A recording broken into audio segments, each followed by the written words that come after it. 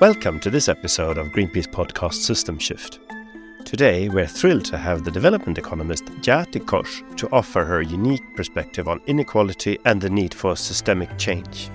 Jayati taught economics at Jawaharlal Nehru University in New Delhi for nearly 35 years, and since January 21 she's been Professor of Economics at University of Massachusetts in Amherst. She is co-chair of the Independent Commission for Reform of International Corporate Taxation, and she's also a member of the UN Secretary General's High-Level Advisory Board on Effective Multilateralism and the World Health Organization's Council on Economics for Health for All. Jayati argues that the current explosion of extreme inequalities, environmental destruction, and associated increased vulnerability to crises of different kinds are not the result of flaws in our economic system, but stems directly from it. According to Jayati, this economic system is one in which inequality has become the driving force, with those who are already powerful determining the legal and regulatory architecture that ensures their own continued enrichment and power, and generating an economic and ecological trajectory that is extremely destructive for most of society. She uses, for example, the COVID-19 pandemic to highlight not only the undervaluing and under-rewarding of sectors such as care work and unpaid caregivers, but also how the rich elites not only disproportionately shield themselves from the impact, but are even benefiting from these crises, while many millions are devastated. She pinpoints the worldwide prevalence of crony capitalism and plutocracy and argues the need for mobilization and collective action to increase the power of those who need it. When the economic and financial systems are creations of human minds, we can, in fact, recreate them, we can change them, we can dismantle the terrible structures and institutions, and we can create better ones. Jayati argues for a complete restructuring of the ways in which we have organized our economies, calling for environmental and social justice, a rebalancing of state-market society-nature relations, fair and just transformative fiscal policies, and a reimagined multilateralism based fundamentally on global solidarity. As always, our aim in this podcast is to inspire our listeners to think critically about the issues we face and envision a fairer, more sustainable world.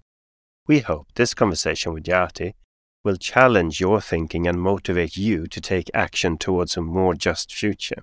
So, sit back, relax, and join us as we delve into the world of economic system change with one of the leading voices in the field. So, without further ado, a warm welcome to you, Jayati. Thank you. It's a pleasure to be here. So, what is the latest things you have been doing, research or topics that you have been developing lately?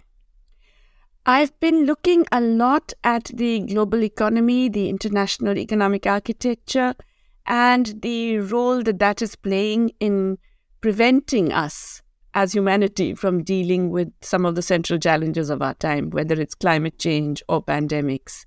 So I've been involved in several international boards and commissions that are specifically trying to suggest alternatives. And so I've been doing a lot of research work around that as well. That fits perfectly into the topic of this podcast because we really look for alternatives. And I mean, when I studied your work, you also have a feminist perspective in finding these solutions. So I think it's kind of interesting when you talk about relational inequality and how it actually affects the development of the economy and the equality. Could you explain a little bit this concept? Yes, sure. People have generally been thinking about inequality in terms of distribution. And economists especially, when we talk about inequality, we are thinking about distributional inequality, which is to say who has how many of different things, whether it is wealth or assets or income or access to health services, access to education. We're looking at how all of these is distributed. Yet, when you think about it, there is another very important aspect of inequality, which is tending to be ignored by social scientists, but it's probably more powerful, and that is relational inequality, the ability to influence what someone else does. And it reduces the agency of the other person, but it also means that you have power that extends well beyond just, what you get as a share of the pie. And of course, it affects your ability to get the share of any pie as well. So gender inequality is a very good example of relational inequality, because typically across societies, men tend to have greater power over women, over their actions, their mobility, their activities, their freedom, their capabilities. Similarly, you have different other kinds of relational inequality. Employers tend to have greater power over workers in terms of being able to influence their actions and agency. In social discrimination, in India, caste, in the United States, race, different ethnic groups in different countries, they're not just different in terms of, let's say, discrimination, but they're also different in terms of hierarchy and the ability to influence people and their actions. And that's very important, because that has a direct implication for economic activity as well, although we tend not to recognize that. And in fact, you can even extend this to the global arena. You can talk about how some countries have power over what other countries can do. The G7 has inordinate power through its own actions on what happens to the rest of the world economy and how they are affected by it, and then therefore in turn what they can do. So to take a very current example, the G7 can decide to go in for very, very loose monetary policy, low interest rates after the global financial crisis. And that allows a whole lot of private capital to flow into different countries, poor countries, so-called emerging markets. And so suddenly they are flooded with capital, which they may not have expected or know how to use, or may not even necessarily want, but because the private markets have decided that they're attractive, they get this capital. Then when the G7 countries decide that no, it's time to tighten monetary policy and raise interest rates, and suddenly the capital is leaving. And so these countries are then facing a capital flight, which is not of their own doing and not because of their own mistakes. And they find that they're in debt crises, they have foreign exchange problems, they have domestic financial crises. Again, not because of anything they've done. So there is a power, a relational power, you could say even, that happens between people, between groups, and even between countries in the global system. It's actually enshrined in the Irish Constitution, Article 41. You want to talk about that too, maybe? Yes, it's very interesting. I didn't even realize how extreme that was till I came across it quite by accident. The Irish Constitution actually makes it the duty of the state to ensure that women effectively have to stay at home and look after the family. They put it differently. They say that, women should not have to go out and work and, find employment when their primary duties are towards their family. And so the state should do everything in its power to ensure that they can fulfill this primary duty. What this brings out to me so clearly is how much this social construction, because it's entirely socially constructed, right? Yet, in fact, what is seen as this sort of immutable law, and of course the Irish it's rare, I would say, among Western societies to have it put so blatantly, but it's very common across most of the world, deeply patriarchal, right? The attitudes of, certainly in my own country, India, but across Asia, across many, many African, Latin American countries, there is this presumption that women are the ones who will be having to look after others. And when you think about it, the biological part of that is literally the 9 months of pregnancy and let's say the 6 months after childbirth. So maybe 1.5 years of actually physical, biological requirement of a mother. Everything else is socially constructed, but it is such a powerful social construct. It has persisted over millennia and it gets reinforced. Nothing seems to change it. Feudalism, capitalism, different forms of global finance, different market relations, different state relations. Yet this idea that women are the ones responsible for caring for others persists. So it's just a social construct that's really outdated today, but it's still present. But this is then aggravated and exploited by the current economic system. We saw during the COVID crisis when you needed a lot more healthcare and the state's healthcare was not enough. So families had to take a greater responsibility. And when you have an economic downturn, we can see also here where this exploitation of women's tendency to take greater responsibility for loving and caring how that is exploited by the economic system. What can we change about that?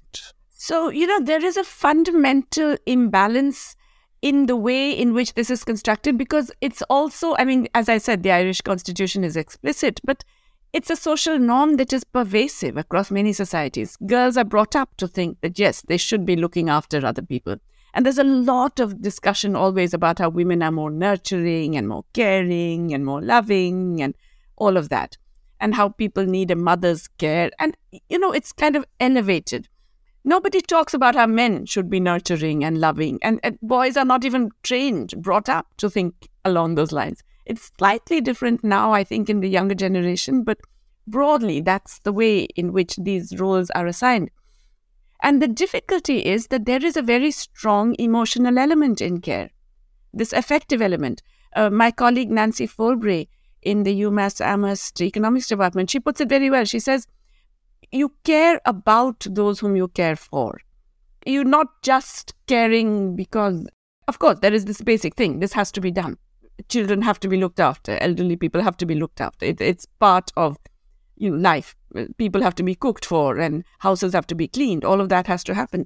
But that happens, the allocation of this to women is something that is created by society and continuously impressed so that we all internalize it. And then, of course, the very act of caring, yes, you do care about those people. So if you have a small infant and you're not going to say, well, I'm not going to look after this child because society isn't helping me or the man in the house is not helping me.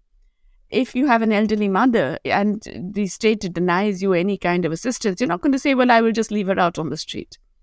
You care about them, so you will care for them. Now, that means you cannot withdraw that care. It means, therefore, that you do not have the only power of the worker, which is the power to strike. Finally, that's all workers can do, is they can deny their labor. Here is a case where you will not deny that labor because you care about those people. Now, this is something society has used. This is something employers use, and this is something the state uses. Yes. They know that this will actually be a job that has to be done, and you will do it because you care about those people. And this is therefore what drives a lot of the heavy reliance on austerity policies, which reduce the social provision of care services, because they know that someone in the household, in the community, is going to step up and do it.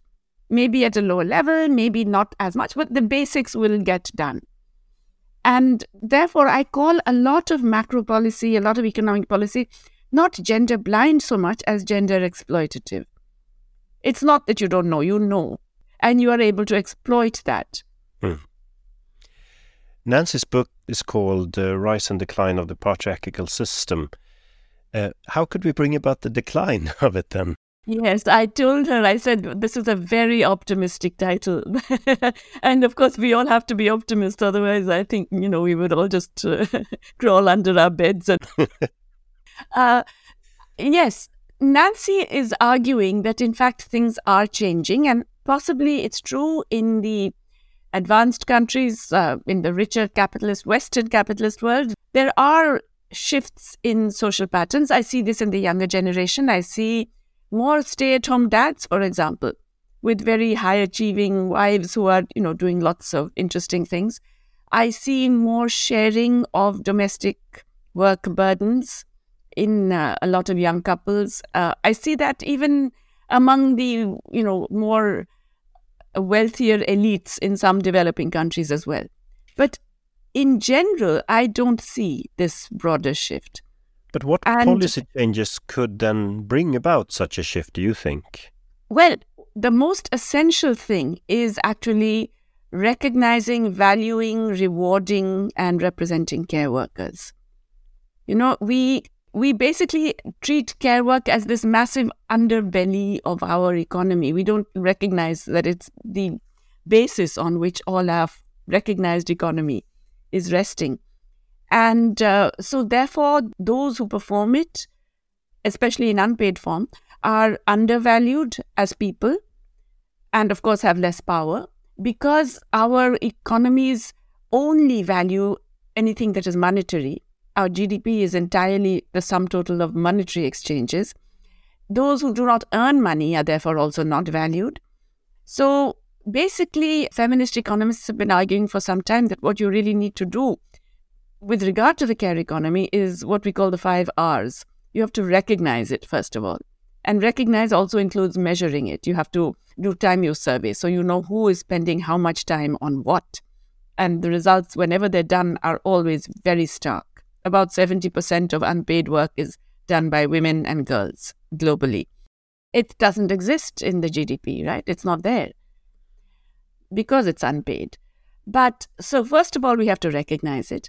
Then secondly, we have to try and redistribute it. That is to say, don't keep everything to women burdening alone in their homes and communities. We have to distribute this between state and public provision, cooperative provision, private provision, and families. And of course, within families, ideally redistribute it between men and women. Okay, so we have to redistribute this care work. Then we have to actually reward care workers better, those who are actually in the paid care work. Because one of the problems with having so much unpaid care is that when you do it as paid employment, that also society undervalues. They say, well, this is work done by free for women, so why should a nurse get that much? And there's an assumption that it's less skilled and not so valued. We saw this during the pandemic. There was a lot of pretend celebration of care workers, banging of pots and singing. And applauding from windows, all that. Exactly, yes. All of that. But they were not paid better. They had terrible conditions. They suffered immensely. They have disproportionate rates of dying through the pandemic. And subsequently, things have remained terrible for them. So we have to reward them. We have to also represent them. We have to actually make sure they have a voice in the policies that matter for them. But then when we talk about rewarding, we saw also during the pandemic how we had endless amounts of billions to help banks and financial institutions. How come we don't have the same funds when we come to rewarding our healthcare workers? We're back to relational power again. Basically, the huge mass of workers, not just the paid workers, but the unpaid workers in our societies do not have power. They don't have voice and they don't have power. And as a result, those who have power are able to influence the policies of states. We are told that, this bank is too big to fail, or that bank looks not big enough to fail, but it might have some domino effects on other banks, so we have to rescue them. And so we find that enormous amounts are available to save financial players, to save large corporations. That continues as we speak, to provide subsidies for fossil fuel companies. Huge amounts are available. Are these funds even considered for ensuring living wages for care workers? No. Are they provided for reducing the care work of unpaid workers? For example, women across India having to walk miles to fetch water. No, that's not an essential investment. It's going to happen anyway. These women will be doing it. So why should we bother? So there is a deep aspect of relational power here. Some of it has to do with also the lack of adequate gender representation at so many levels of policy making. I'm not saying that it's going to solve the problem, but it is certainly the case that, men who don't do it and don't think about this as work don't recognize the significance of this in economic policy. And so you need enough women out there, not one or two, not the tokens, but enough, a minimum of a third to a half. What in our current economic setup could reduce the power of those who have power and increase the power of those who need more power?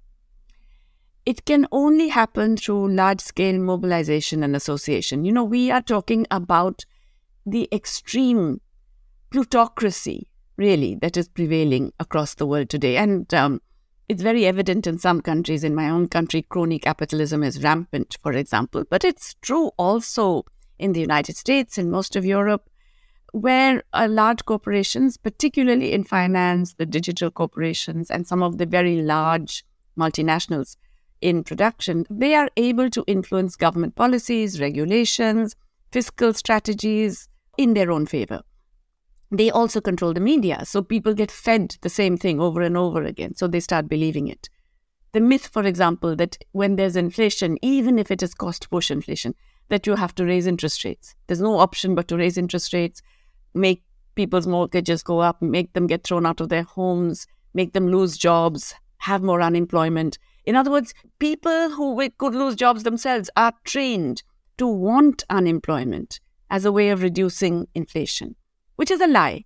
But it is so continuously repeated in the media. So this is, in a sense, what we're up against. We've got this massive thing loaded against us. How do we confront it? Only by cooperating, by creating coalitions, by mobilizing hugely. It has to be people power versus corporate power, but that people power has to actually be willing to work together. And it's not enough to sit and click like on a Facebook thing. You actually need people activating themselves physically also, going out on the streets, meeting each other. Certainly, you need people on the streets and meeting each other, but also you need, I think, a better understanding of what specifically we must demand. So I've been to some of those Fridays for the Future marches led by Greta Thunberg and others. It was wonderful to see that energy, enthusiasm, commitment, passion. But, it's a very general demand. Do something. That's not good enough. No. You need to say, why have you done X, Y, Z? Why are you not doing A, B, C? We need very specific demands, and they do exist. But even those who care, even those who want to do something, haven't been fully informed about what their own governments are doing that is going the other way, what their own governments could do that is relatively easy to do, that could shift things. So we need to spread knowledge about specific policies, their implications, and the alternatives that are available. I think that's the missing link between increasingly popular mobilization around issues like climate change and inequality, but the specific actions that then have to be either prevented or undertaken. What have you seen now in India as a result of this inflation and this lack of purchasing power among people? India is unbelievably one of the countries that has some of the worst nutrition indicators in the world. And some states in particular, because, we are a very disparate country with many different regions and so on. Some states, if they were countries, they would be ranking in the bottom 5, down there with Chad and Somalia. And we have really terrible nutrition indicators, which is a comment on our ability in India to use inequality, to be blind to massive inequality, and to really, not consider how our growth has been so incredibly concentrated that really it's the top 10% or at most the top 20% that have benefited even over the last decade. We saw during the pandemic a massive destruction of livelihoods. Before that, we had other crazy policy decisions. We had an unbelievable demonetization experiment in November 2016, where 86% of the currency in circulation was suddenly just declared illegal, in a country where 95% of all transactions were in cash. And the informal economy, that's 85% of all workers, runs entirely on cash. And so, everybody was just completely thrown. It led to devastation of the rural economy and informal workers, casual workers. Then you had the pandemic. Again, we had a lockdown with 4 hours notice, and it was treated like a military curfew. You would be shot if you were out on the road with 4 hours notice. No time to prepare, no time to get medicines, no time to get provisions, no time to do anything. On a population with state governments themselves not even warned in advance. And it was ridiculous, but it meant, again, informal activities completely devastated. And we have almost no social protection, right? There's so many, 90% of our workers are informal without any social protection. There's some food rations provided through the public distribution system, but a lot of people, at least 150 million poor people, are left out of that. So it was a mess, and it's remained a mess. So, we've had so-called recovery. Everybody's talking about how India is now a fast-growing economy because we've collapsed so much. We declined so much during the pandemic that now we're recovering. But it's really a recovery based on that top 10 or 20%. real wages are lower than they were before the pandemic, and that was already flat over the past decade. Okay, nutrition indicators are terrible, and children's nutrition has been so badly affected, and that has terrible implications for their future development. We've had very terrible indicators for women's recognized employment participation. Most of our women are working in unpaid work at home, including things like fetching water, fetching fuel wood, kitchen gardening, in addition to all the care work and so on.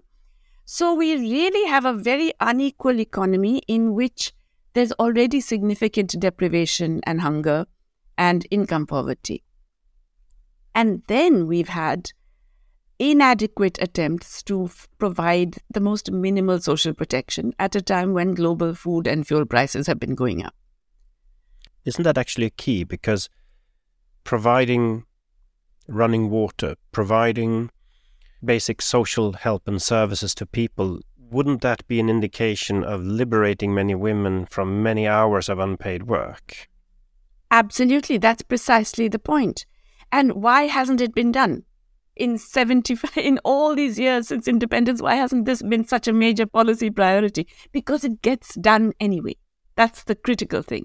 There's a deep cynicism embedded in public policy where you can assume that families are going to cope somehow or the other. And yes, women will have to make many, many trips to the well or to the river. And in fact, they're making more and more because water sources are drying up.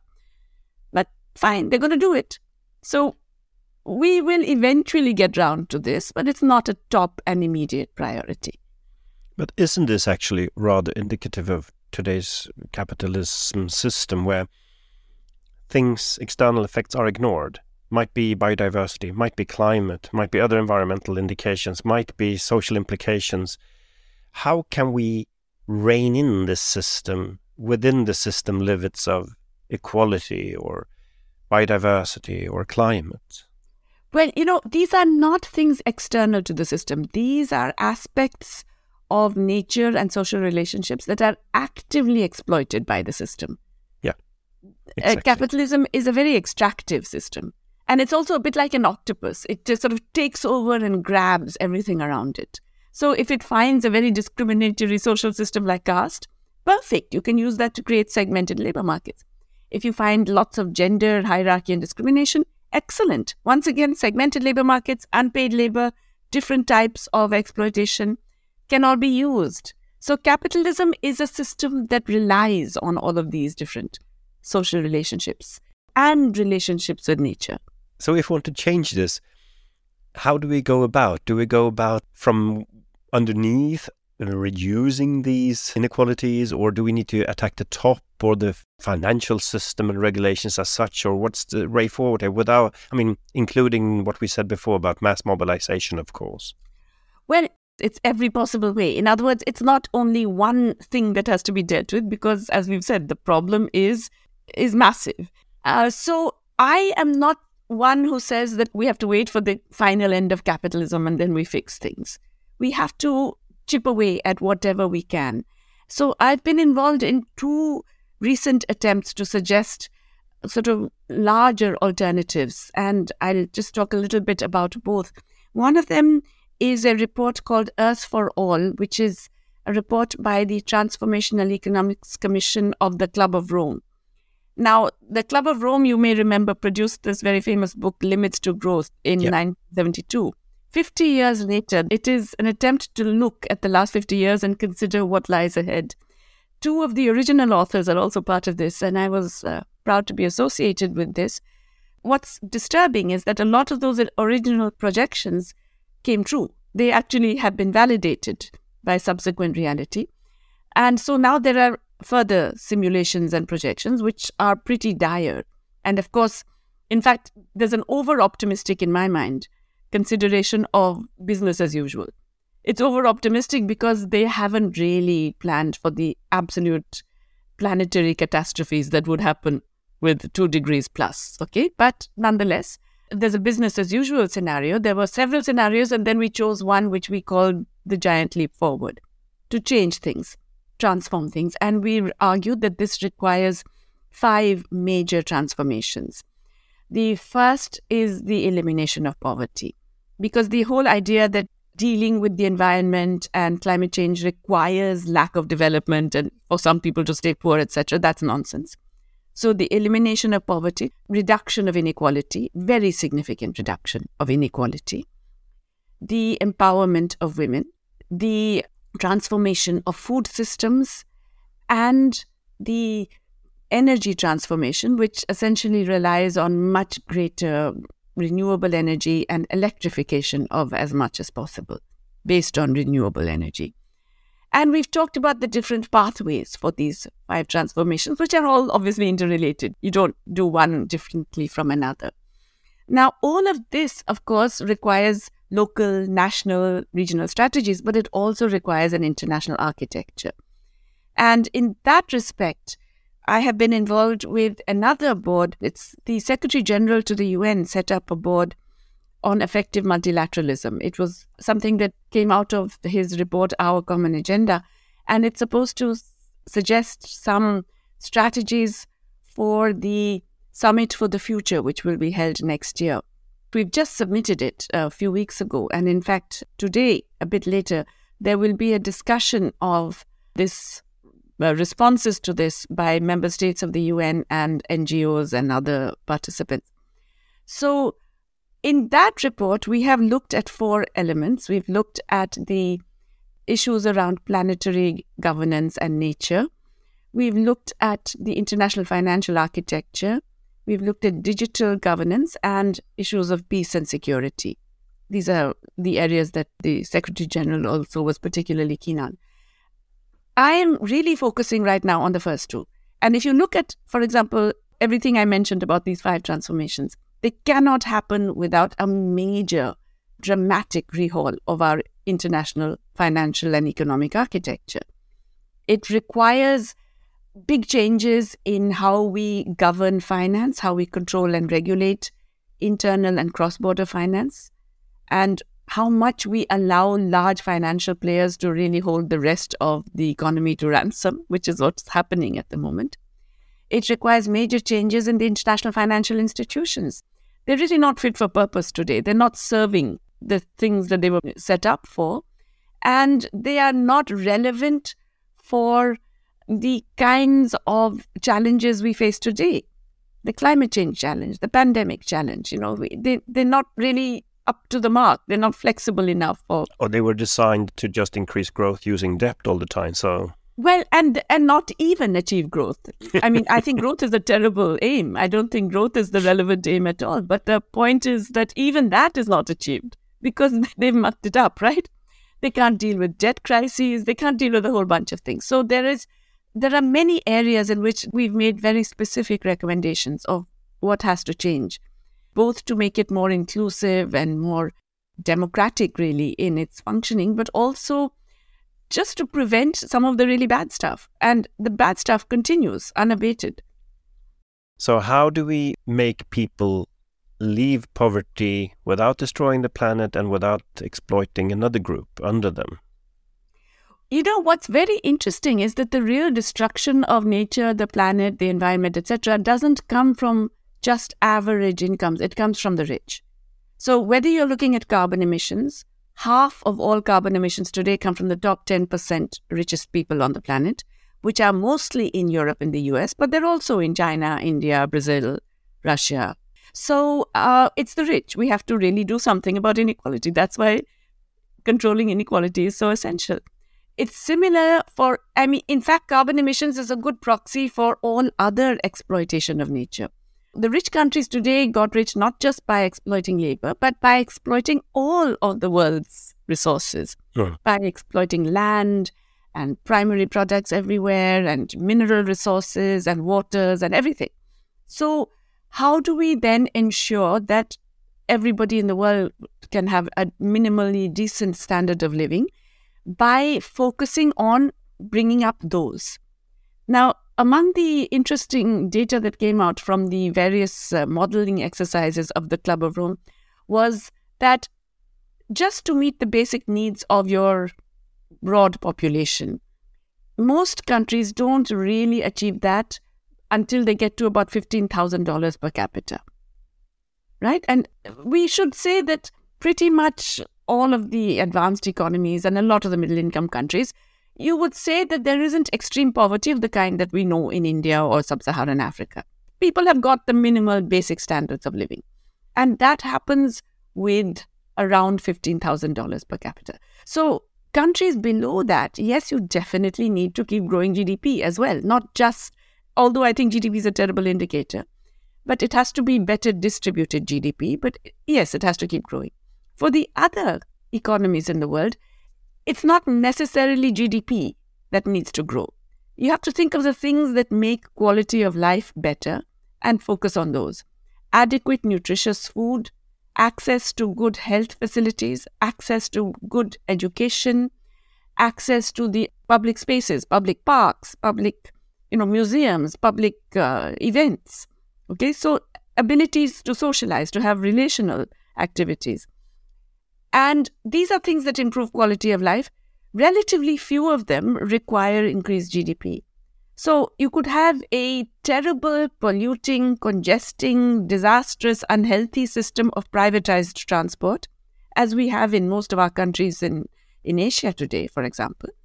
That would generate a lot more GDP than a clean, green, electrified system of public transport. You can provide a better quality of life if you change the directions of investment. Do you remember when there was the Occupy movement, the 99% against the 1%? Since then, most inequality rates have dramatically increased since the Occupy movement. So really, we've just allowed it to go berserk. And it has to be reined in. It's gone beyond anything mildly. It's completely dysfunctional. So we really have to rein in this massive wealth inequality. There are many ways of doing it. Wealth taxation, forcing countries to make asset registers and share the information across countries so you can tax people's wealth wherever they hold it.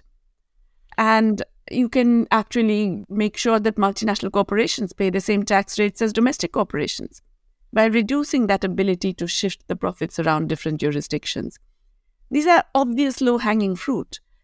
Yet countries don't do it because they're all influenced by big corporate lobbies. That's why we need people power. It's always more difficult also to push through redistribution schemes rather than actually pre-distribution schemes where this inequality is not permitted from the beginning, like the financial architecture is made such as this extreme inequality will not even happen as such. There are some parts of this financial architecture which are just mind-boggling in how they happen at all. Let's take the idea of share buybacks. Why should a company be allowed to buy back its shares? What's the purpose? What is gained? Nothing, right? The only people who benefit are shareholders because their value goes up and the managers who gain in stock options. No one else benefits. It doesn't lead to greater investment. In fact, it reduces investment. It reduces investments in R&D.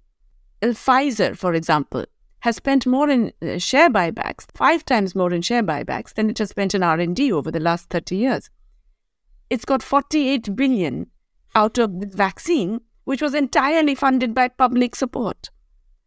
When Ukraine was invaded by Russia, you saw that the majority of all wheat future contracts that were born by bankers setting up paper contracts with no intention whatsoever to trade in wheat, just speculate. And that actually triggered inflation pressure all over the globe. Exactly. And again, why is that allowed? Why are financial players allowed to trade in commodity futures? There used to be a rule, it was a perfectly decent rule, that you could trade in a commodity future only if you have an active interest in that. So let's say an aviation company that buys fuel will be trading in the oil market.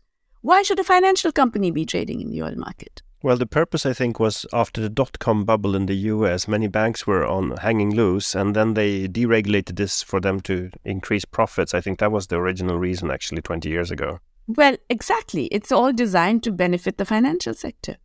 And that doesn't benefit anyone else in the economy. It's all a myth that we need finance to be exploding in this way. In fact, the greater the size of the financial sector, the more fragile and vulnerable the rest of the economy is. So, we think that, this has to happen, but these are all creations of human minds. But isn't that hopeful, though? Isn't that hopeful? Because then it means we can change them. That's precisely my point. If these are creations of human minds, we can, in fact, recreate them. We can change them. We can dismantle terrible structures and institutions, and we can create better ones.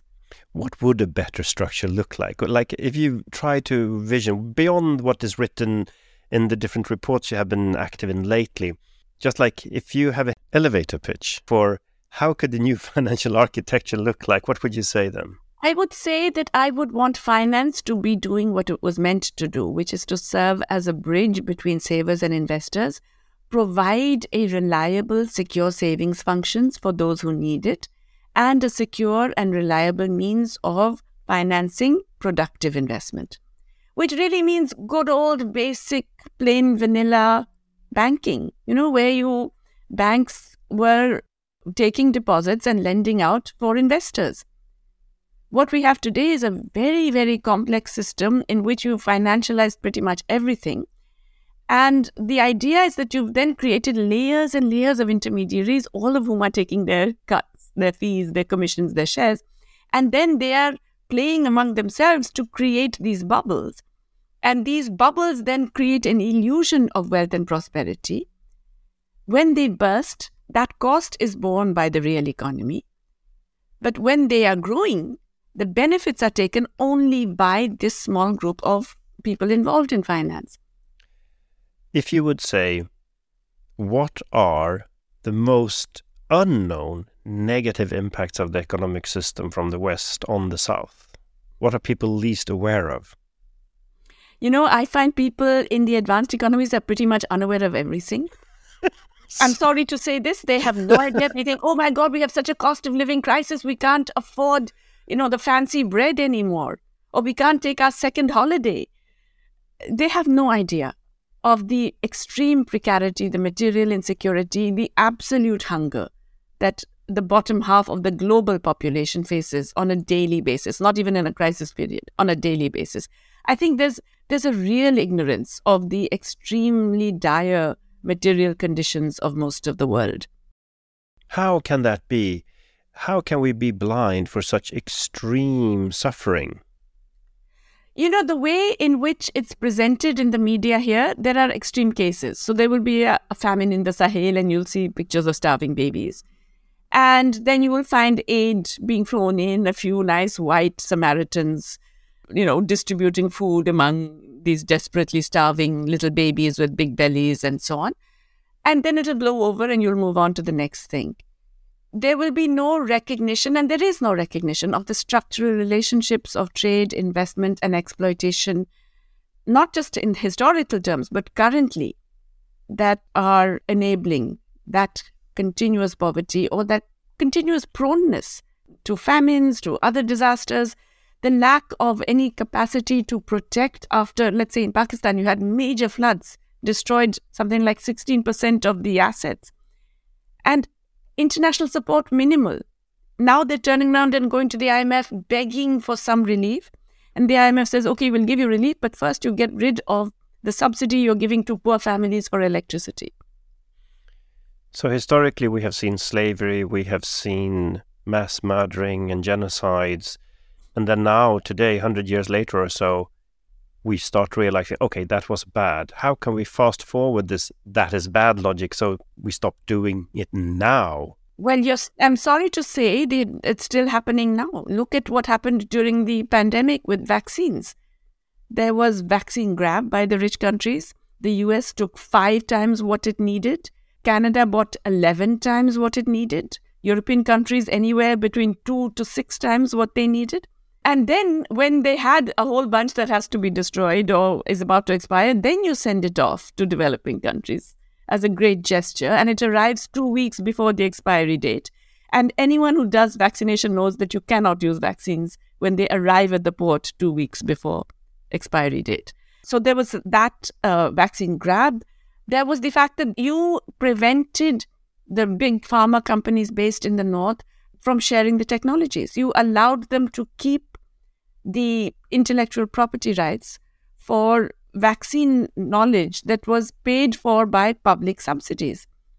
And so that means they controlled production and they charged very high prices, both to taxpayers in the north and to developing countries. And in fact, it was really disgusting that during the pandemic, attempts to waive the TRIPS treaty just for the pandemic-related pharmaceuticals was blocked continuously by European countries. This was not even discussed here. That's my point. So, when you say what needs to change in terms of knowledge, I do find that people in the advanced countries are incredibly poorly informed about what's happening in the rest of the world, or even their own government's roles in creating those inequalities. That is exactly why it was such a great pleasure to have you here, Jayati, because you actually opened a few eyes, I hope, in this podcast episode. Well, thank you so much. It was a very interesting discussion and a pleasure to talk with you.